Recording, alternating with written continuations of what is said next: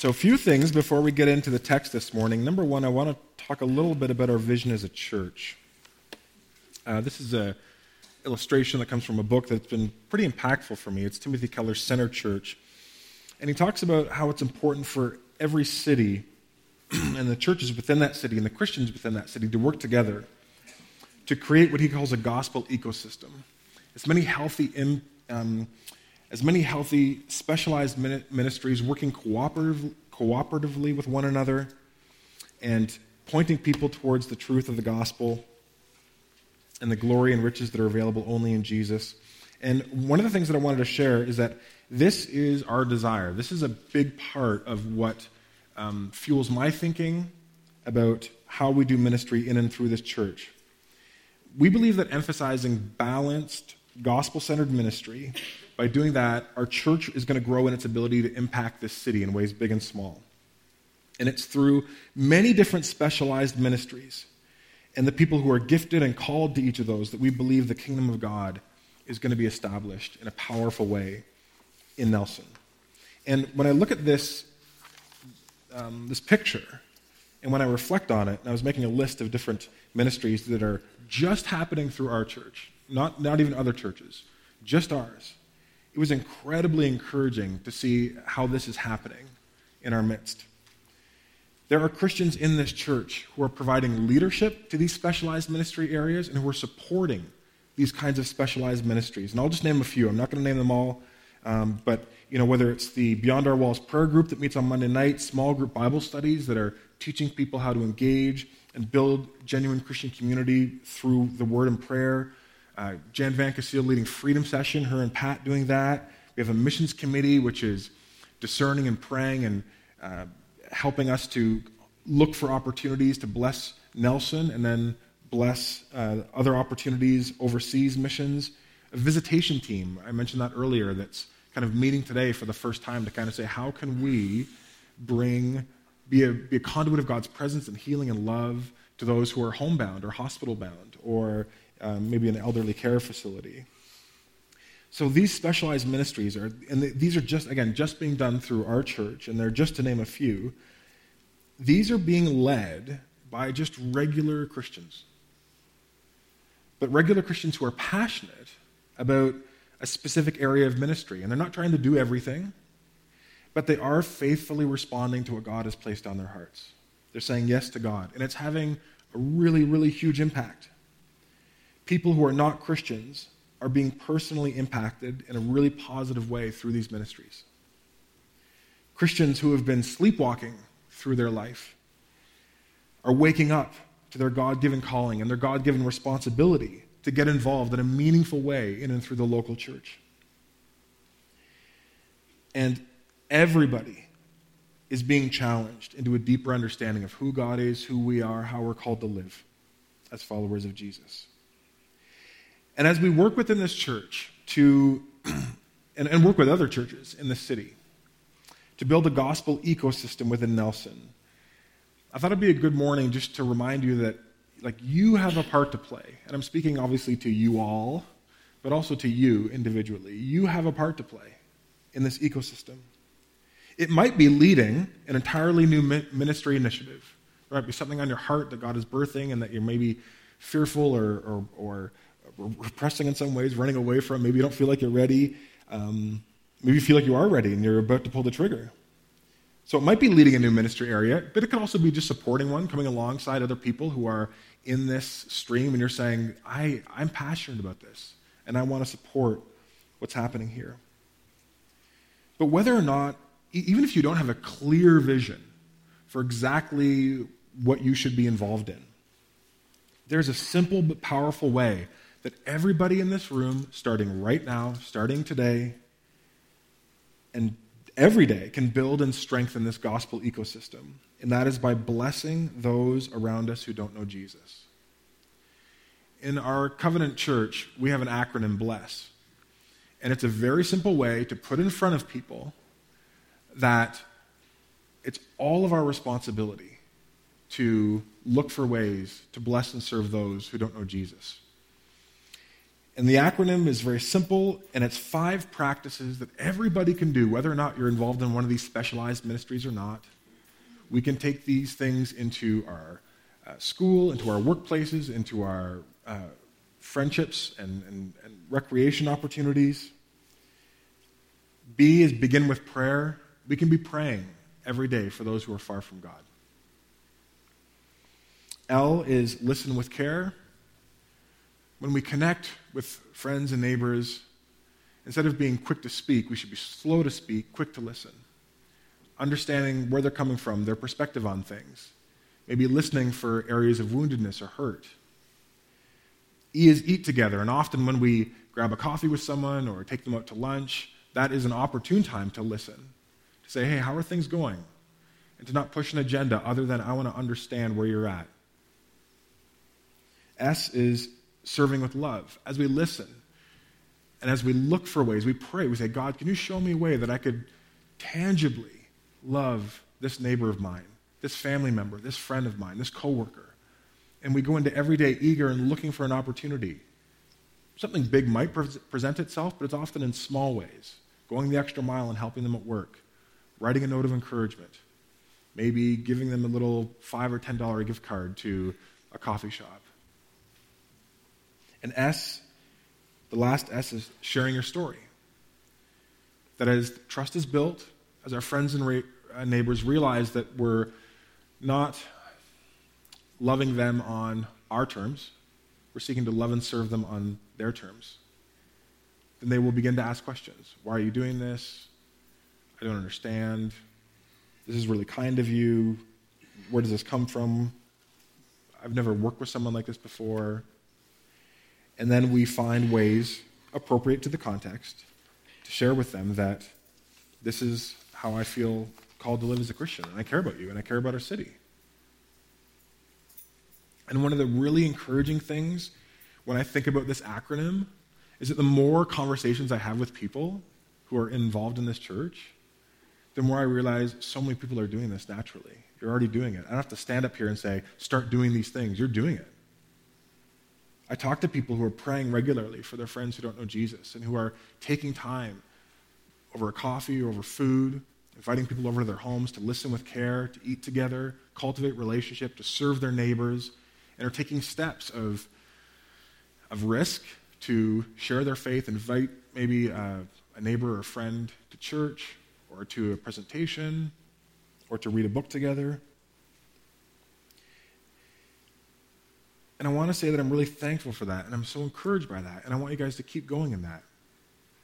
Like I hear stories. I'm out in the community. I'm connecting with people, and 3 years in, I hear more and more people saying something to the effect of, "Oh, I think I know someone who goes to your church. I know them through this. They're great." And that's not,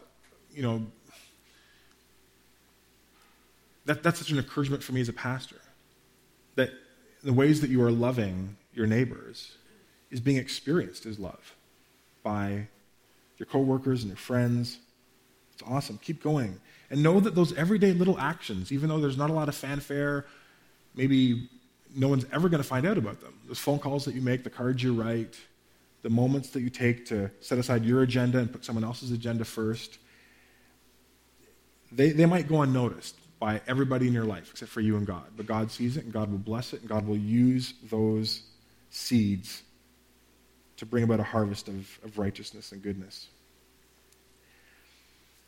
And in some ways, doing these activities every day, looking for ways to weave these into our everyday lives, is even more important than those specialized ministries. We can have visitation teams, we can have youth ministry, we can do all these interesting, neat things. But if we're not blessing people before those things and during those things and after those things, all of those initiatives just kind of become church busy work. And they don't have an impact. Because while these ministries might meet needs, while these programs might meet needs, what makes a ministry is meeting needs with love and meeting needs with a desire to bless and love people. And so as we move towards Easter, as we kind of move into in some traditions is the Lenten season. Let's focus on even just a few of these things, one or two that you say, yeah, I really want to invite God to open up opportunities for me, to bless those around me, and specifically those who are in my life who don't know Christ. Let's ask God to use us to bless those who are far from him. Let's take a moment to pray. God, I thank you for what you're doing in and through this church and in and through the other churches in Nelson, and I pray that you'll bless your church and all the Christians here in Nelson. Bless us. Give us a spirit of wisdom and revelation to know you, to know how to live for you in a way that is winsome and wise and attractive to those around us. May we be light in dark places. May we move into our everyday lives with a genuine desire to bless and serve our neighbor on their terms. Grow us up in our ability to love each other well, but to make sure that we're loving and looking for opportunities to care for those who are far from you. And God, I would also pray boldly that even though we are little and least and meager in so many ways, God, that you would still use us powerfully. In your hands, a smattering of loaves and fishes can feed a multitude. And so we would pray that you would take our offerings, as meager as they are, and multiply them to your glory. In Jesus' name, amen. Okay, so I have decided to move back into Mark as we move through Lent towards the Easter season. I had one more message planned in the Abide series, but I'm going to find another time to teach on that. I think where we're at in Mark fits really well with kind of the themes that I think it's good to be reflecting on and praying through and processing leading up to Good Friday and Easter. So we're going to move back into Mark, and specifically we're going to move into Mark 14, chapter 14, verses 27 to 31. And that's where we're going to land, Mark 14, verses 27 to 31. I want to frame this passage for those of you who are either new to the series or could just use a refresher as to what Mark's gospel is all about. So Timothy Keller has a great quote. I love it. He says, Jesus wasn't just a nice guy who did good things in the world. You don't crucify nice guys. You crucify threats. And the Gospel of Mark is a dense, fast-paced, scrappy book. And it really dispenses with details, and it presents Jesus as a man in mission. And throughout the Gospel of Mark, he uses the word immediately to aggressively move his account of Jesus' life forward. And for Mark, Jesus is this force to be reckoned with. Jesus is a threat to the status quo. Now, while there might be kind of a prevailing cultural prejudice regarding Jesus that sees him as kind of a doe-eyed a guru or mystic of some kind, or gentle Jesus, meek and mild, Mark is presenting to us a Jesus that is highly controversial, that's a fascinating figure, whose life and teachings lead us to an astounding claim, and that is that God has come to live among us. And God hasn't come to bring judgment, but to bear it on our behalf. And so through Mark's gospel, we're going to discover, and have been discovering, that the gospel is a kind of an insurrection. It's an overthrow, and it's a power that can only overthrow the forces of sin and death. And the gospel is a proclamation that is at the center of the Christian's hope and witness. And it's through this study of the book of Mark that our goal is to encounter Jesus and his gospel the way Mark intended, with transforming shock and awe. So that we allow Jesus to kind of rattle our cage a little bit and then go out into the world differently, recognizing that as ambassadors of the kingdom of God, we, by God's grace and power, are a force to be reckoned with for good in the world. So let's read Mark chapter 14.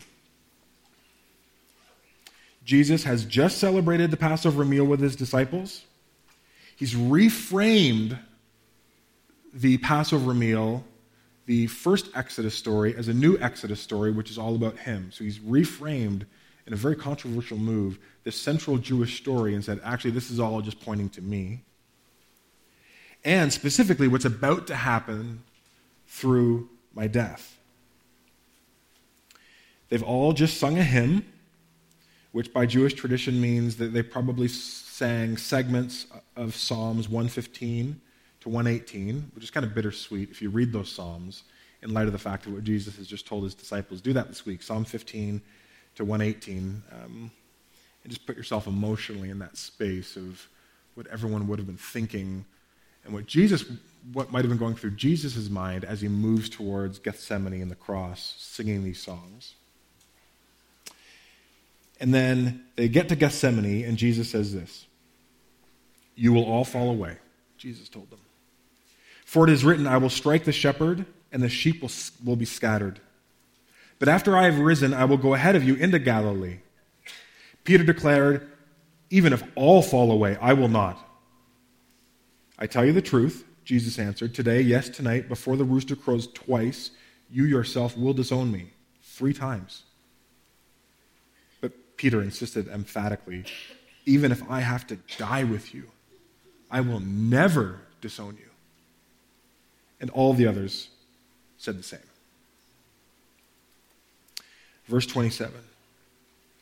We don't know the conversation between Jerusalem and when they get just on the outskirts to Gethsemane. We'll learn more about Gethsemane next week. But they arrive at this place, and Jesus says, "You're all going to fall away. Because it's been written, I will strike the shepherd and the sheep will be scattered." And that quote is a paraphrase of Zechariah 13:7. Jesus is saying, what's about to happen has been predicted. It's not random chance. I'm not a victim of external circumstances. I know what's happening. It's been foretold. This is a part of God's plan.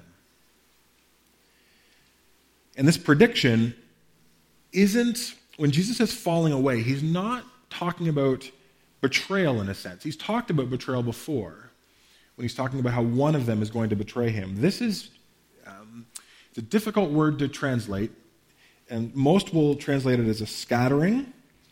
But the implication, the movement that it's trying to lead us towards is this idea of there's a coming strain, there's a coming pressure point, and right now, with the pressure off, you're holding together totally fine. When that pressure begins to build, you're going to collapse. You won't be able to withstand the strain. You're going to fall away. You're going to be scattered. And fall away is the word scandalizo in Greek. It's very challenging to know how to precisely convey the emotional meaning of the word. We get the word scandal from it. Scandalizo, a scandalon, a scandal. We use it slightly differently. Greeks used it to have this idea that something happening to you that causes you to say, "Oh, I can't believe it," and you kind of shrink away.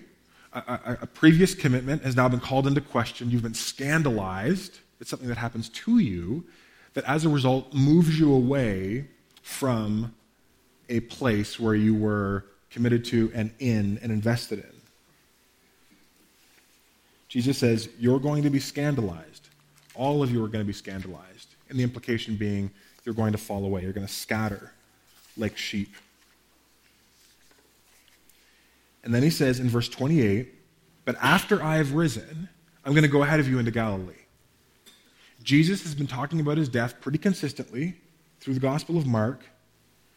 And even here, even in the midst of painting a narrative that might lead the disciples to believe that there's a fatalism coming, like he's talking about his death, he's talked about rising again too, but we don't really understand what that means. That seems hyperbolic maybe, I'm not sure, but the week that's played out, this Passion Week, this is Thursday evening before Good Friday, so that's where we are in terms of the timeline of the final week before the crucifixion.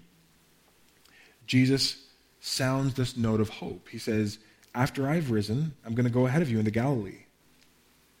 So Jesus says, you're going to scatter, you're going to be scandalized, but we're going to regroup in Galilee. And this is exactly what these disciples need to hear. Even though they're going to stumble or scatter, that's not going to be the end of the story. That's not going to be a terminal failure in a sense. Like a good shepherd, Jesus says, I'm going to gather you. There's still things to happen after I've risen. I'm going to gather you back to myself. And I thought, that's pretty cool because, I have a line here and I just wrote, Jesus' plan then and now is always regrouping after a falling away. Jesus' plan is always to say, Yeah, I understand. You have backslidden. You have made some really foolish mistakes here. You've just been cowardly. You haven't been faithful to the extent that you should have been. Let's regroup. Right? Jesus is offering hope for backsliders and for those of us like me who are not as consistent as we'd like to be, not as faithful as we'd like to be, not as courageous as we'd like to be. Now, in saying this, all of you are going to fall away. All of you are going to be scandalized. Peter declares, even if all get scandalized, I will not. That won't happen to me. Peter displays this really embarrassing overestimation of himself. Right? His confidence is in his flesh, so to speak. It's in his own abilities, his own righteousness. I mean, he literally thinks that he's holier than everyone around him. He's holier than thou. That doesn't surprise me, Jesus, to hear you say, these guys are going to fall away. But I'm just here to say, I won't. I'm different. I'm better. And Peter isn't aware of his blind spots, and that should be a warning to all of us, especially in areas that we think aren't a particular conduit of specific temptation to us. Oh, I know these kinds of people fall prey to these kinds of sins, but I don't have to worry about that. I would never betray you in that way, Jesus. I would never harm my spouse that way. I would never fail my children that way. I would never fail to take this action in this situation. Good warning for us to walk humbly. We're all sinners. We might present differently. Peter probably recognized, if you would have said to him, are you a sinner? He would have said, yeah, for sure, and these are areas of my problem areas. What about this area over here? Betrayal of friends. Oh, never. I'm loyal. I've got a spine of steel. That's one area you don't have to worry about. My integrity and my faithfulness. So we should simply recognize that we're all sinners. And sins that we might not presume would be easier and natural for us to fall into can be creeping at the door. And so we need to be praying for humility and wisdom and power to resist all sin and to be aware of our blind spots individually. So you have this escalating conversation. You're all going to fall away. Peter says, that's not true. That might apply to everyone else, not to me. And then in verse 30, Jesus says, I tell you the truth. And do you know what word he uses there? Whenever you see I tell you the truth in Scripture, that's not a direct translation because they can't translate it directly. It's amen in Greek, amen. Verily, verily, that'll be this. Sometimes the translation will be verily, verily, or truly I say unto you. It's just one word in Greek, and it's amen. It's amen. Jesus, the only Jewish teacher, rabbi, philosopher in known history to amen the start of one of his sentences. Only one. And what he's saying is, you can take what I'm about to say to the bank. Normal Jewish practice is a teacher makes a statement, and then the community says, amen, we affirm that. Jesus says, I'm taking that power away from you. You're not going to amen me. I will amen myself. What I'm about to tell you is as true as something can be true. You're all going to fall away. Not me. Even if everyone else does, Jesus, not me. Amen. And imagine that moment. Imagine being Peter and have Jesus pausing and then turning to you specifically, because you've opened your big mouth, and just looking at you, and not, I don't think a look of judgment, but a look of just seeing into the core of who you are and saying, today, yes, tonight, before the rooster crows twice, you yourself will disown me 3 times. Jesus cuts through Peter's bravado and his naive self-confidence. You are going to disown me. And he doesn't use the word scandalizo. He doesn't say, you're going to fall away 3 times. He ups the word. He increases the threat level. And he uses a Greek word, aparneomai, which means to deny or to disown someone. To be in a position where you claim no relationship to someone. That's different than a scattering, than a falling away, than being scandalized and shrinking back. This is intentionally saying, you have I'm not with this person at all. I have no connection to this person. I don't want there to be any connection with this person. I want you to understand me and this person have nothing to do with each other. So one is kind of emotionally reactive. One is an intentional distancing and disownment. It's a very, very strong word. It is much stronger than scandalizo. Imagine that. All of you are going to be scandalized. I won't, Jesus. Never. Not me. Peter, you're going to throw me under the bus 3 times before dawn. And imagine, what would you feel like if you were Peter, right? Like this. I mean, it would sound ridiculous. And it does sound ridiculous to Peter. So he pushes back. He says in verse 31, even if I have to die with you, I will never disown you. That was a bridge too far for Peter. Peter says, you are completely misreading this situation, Jesus. Even if I have to die with you, I'll never disown you. Peter doubles down on his position. I'll be with you, Jesus, right to the bitter end if need be. I will die for you. And then it says, all the others said the same thing. Yeah, we're with Peter for sure. Yeah, absolutely. Again, tragic lack of self-awareness on display. But I hear in Peter's bravado and in his heroic declaration, I hear declarations that I made at different points in my Christian life. I hear the same thing. I hear myself at different junctures of my Christian life saying, Jesus, I promise I will never do that again. Never. You can take that to the bank, Jesus. I'm super committed. I will never do that again. Jesus, if you help me here, I will absolutely give my whole life to you. I will commit to serving you wholeheartedly. Jesus, you can count on me. I'm willing to die for you. Ask anything of me. I'll do it. And then when Jesus opens up that opportunity, at best, so often, I've just been scandalized. Like, you can have my life, but I don't know if I want to live out my faith in a way that jeopardizes whether or not I look cool to my friends. So, could we work on an arrangement on that level? Jesus, I promise I'll never do that again. Never. That's wrong. That's bad. That's destructive. I'm not going to do it again. I'm not going to let it get out of hand again. So I'm only human, Jesus. And there's, sometimes you make mistakes. It's not that big a deal. I'm just going to make sure it never gets really bad.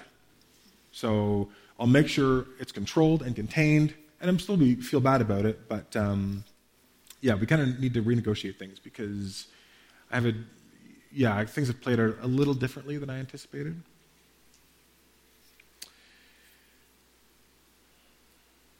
Peter insists, even if I have to die with you, Jesus, I will never disown you. And all the others said the same. How do we apply a text like this? Probably 4 short things that were instructive for me to think about and reflect on and pray through. Number 1 is that, often Jesus speaks strong truths to our hearts. Jesus often speaks strong truths to our hearts, and those truths are not necessarily things we want to hear.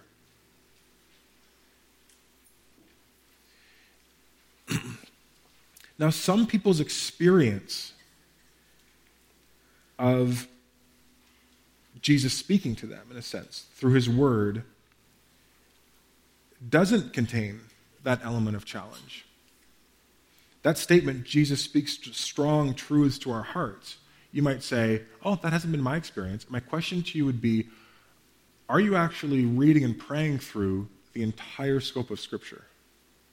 Because what can happen is we can begin to operate with a kind of a spiritual selective hearing in our relationship with God, where we go to favorite passages, encouraging passages, uplifting ones, motivating ones, things that are meaningful for us personally, and we'll avoid certain ones, even unconsciously, because we feel like, well, that's not really relevant, or that doesn't give me warm fuzzies. But in doing that, we can, in a sense, be filtering Jesus such that the only words that we allow to get through are the affirmational words, and not the words of challenge, or the words of rebuke. And that's why if you're reading your Bible, which I'm hoping that you are, you're having a good balance between significant time in the Gospels, Matthew, Mark, Luke, and John, significant time in the rest of the New Testament, and some time in the Old Testament, so that over the course of a year, 2, 3 years, we're availing ourselves to the Holy Spirit, bringing to bear all of the words of God to challenge us. And yes, to encourage us, absolutely, and to bring all kinds of joy and motivation and strengthening to us. But also times where we have to look at ourselves in the mirror, and instead of being like, oh, we're fine, God does a work by His Spirit through His Word and says, no, this is an area that you need to confront, to repent of, to confess. Psalm 86 says, teach me your way, O Lord, and I will walk in your truth. Give me an undivided heart that I might fear your name. It's hard to know the ways of the Lord if we just kind of have 6% of the Bible on repeat. It's like the greatest hits track of an album.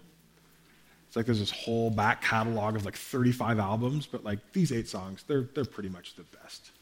And they're kind of the main things anyway, so I'll just cycle through them.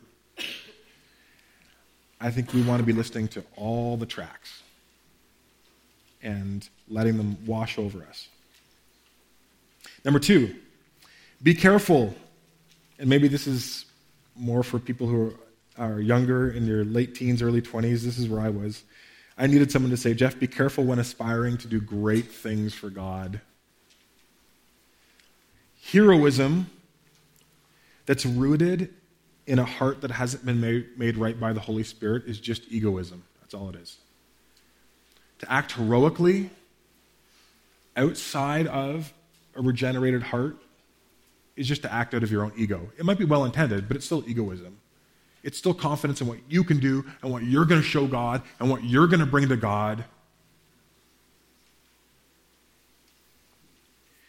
I came across a great quote by Matt Chandler. He said, God is awesome. He does not need you to be awesome. He wants you to be obedient. God is awesome. You don't have to try and be awesome. Just be obedient and allow God, through your obedience, allow other people to say, wow, God is awesome. Number 3, I think a tough lesson for us to hear is we're all more sinful than we'd like to believe. We're way more sinful than we'd like to believe. Especially in areas where we're not under that pressure, where there isn't a source of being scandalized. There isn't this pressure cooker. It's like, yeah, I'm doing great here, but when the pressure's on, how do we relate to people? What's our response to God? My experience in looking at my own life is that I am weaker and more foolish and less faithful and less heroic, and I'm more cowardly and I'm more broken and I'm less righteous than I'd like to imagine, than I'd like to admit. So we need to stay humble. We need to ask God for help. James 5:16 says, confess your sins to each other and pray for each other so that you would be healed. James is writing to a group of Christians. And he's saying this should be a regular practice. You should confess your sins to one another. Now that you're Christians, you are called to walk in God's ways and in His paths and follow His rules and to learn from Jesus how to live in love. But you're going to sin all the time. You're going to have to confess that sin to one another. You are living in the overlap of the ages. You have been redeemed and secured in Christ. You've been washed by his blood. You are now a saint by Jesus' grace. But this side of heaven, you still struggle with a sin nature. You're still a sinner. So Luther talked about how every Christian is a simultaneously sinner and saint. It's two sides of the same coin. And so we need to recognize that we are more sinful than we'd like to admit.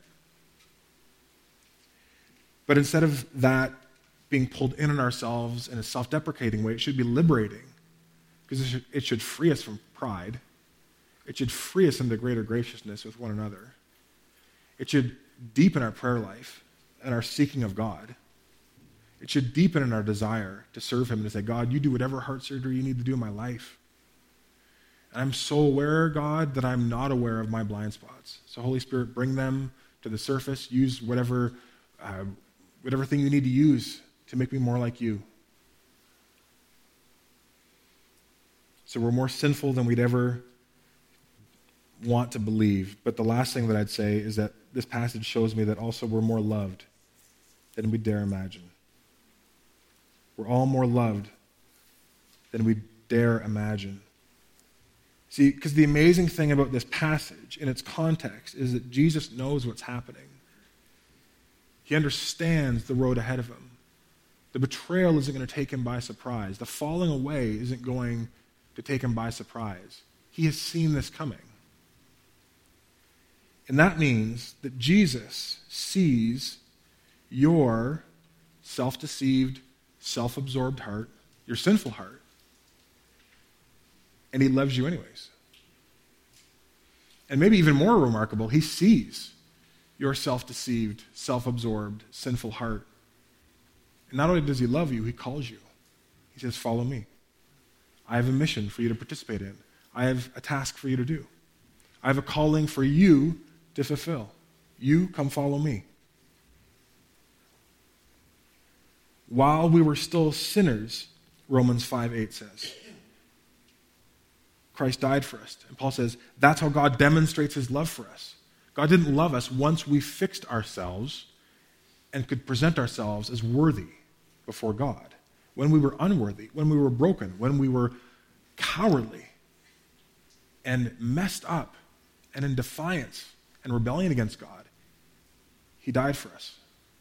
And when all of these disciples were second grade, not good enough, blue collar, not elite, not educated at the best educational institutions in the first century, Jesus takes these people, these likely young teenagers who are naive, self-absorbed, have their own agendas that they're hoping Jesus helps them to fulfill. And not only does he die for them, but he also calls them, come follow me. I'm going to make you fishers of men. I'm going to do something powerful and important, world-shaping through your life. And I'm under no, Jesus says, I'm not naive. I understand what I'm getting into. I understand I'm surrounding myself with guys who are going to fall away. One who's going to betray me, and one who's going to disown me 3 times.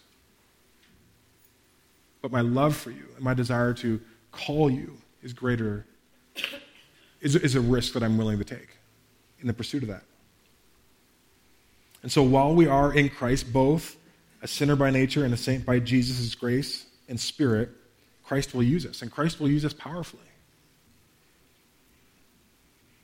And so what I would say is, if there's someone here this morning who they think about an area of ministry, taking leadership, getting involved, going somewhere, saying yes to God in this, but in their heads they're thinking, I can't do it because I'm too cowardly.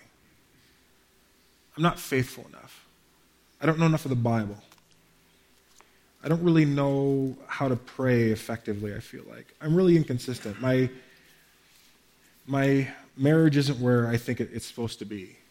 I'm not the parent that I'm supposed to be. There's a lot of inconsistencies. I find myself making promises to God in one area and then totally going back on those within 24 hours. So I'll wait until I get my house in order. Then I'll present myself to Jesus and say, now, God, now you can use me because I've cleaned the mess up. and I've gotten my house in order. To me, this passage says, don't do that. Jesus sees your weakness and your unfaithfulness. And he's not expecting you, when he says, come follow me, that your followership is just going to look like spiritual upward mobility and just a simply increase in faithfulness and glory forever. He understands the missteps. But the invitation of this passage to me says, stop waiting until you have it all together. Start following Jesus. He sees your meagerness. He sees your sinfulness. He loved you and died for you, and now he's calling you. As you follow him, he'll put the pieces of your heart and imagination and will back together. Don't put that burden on yourself to do. Let's pray. Jesus, this is a passage where, through the words that you speak to Peter, your Spirit puts those words in front of us. And God, I certainly speak of one who's used big words and made proud declarations that were just grounded in my own ego and my own pride. Part of it was well intended to honor you, but I see a lot of myself in Peter. God, would you forgive us for the ways that we, instead of listening to you and responding humbly, we charge ahead, confident in our own righteousness. And God, I pray that the fact that you would surround yourself with people when you were here that were just so imperfect and so inconsistent and so frustratingly broken, and yet you continued. There's going to be falling away, but then we're going to regroup in Galilee. There's that note of hope, God. May we hear that note of hope this morning. And for those of us who have been hesitating to say yes to you, to follow through, God, let us put to death this idea that we have to come to you clean. We have to come to you together. We have to come to you righteous, having done those things ourselves. Only you can put us back together. And so we come to you and we follow you.